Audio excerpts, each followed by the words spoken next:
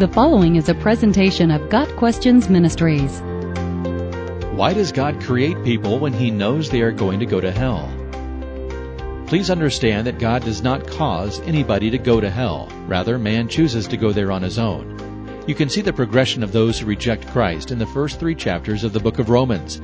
The wrath of God is revealed against the unrighteous, because man rejects the Creator and worships the creation. Men profess to be wise in their own eyes, and exchange the glory of God for created things.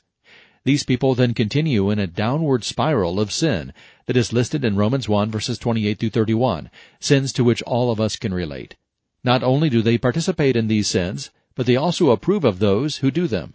Not only do humans have the creation of the world to see God's power, but they also have their consciences convicting them of their sin. In the end, people are left without excuse. We deserve to die for our sins, and we stand condemned in front of God.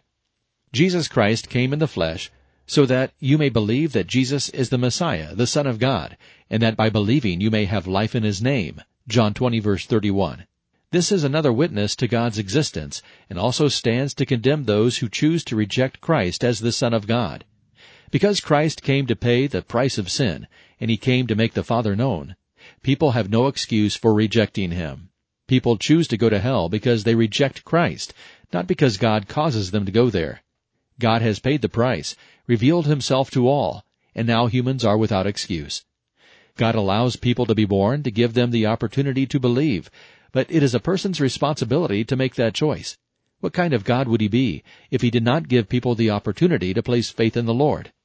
This is still a very difficult concept to grasp. We can only cling to what we know about God's nature and character. Trust that His sovereignty and mercy do not contradict one another, and believe that everything He does and/or allows will ultimately be for His glory. We submit ourselves to Him in worship and obedience, and trust that He works out everything in conformity with the purpose of His will.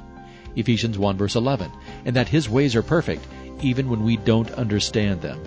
He is the rock, His works are perfect, and all His ways are just. A faithful God who does no wrong, upright and just is He. Deuteronomy 32 verse 4. God Questions Ministry seeks to glorify the Lord Jesus Christ by providing biblical answers to today's questions. Online at gotquestions.org.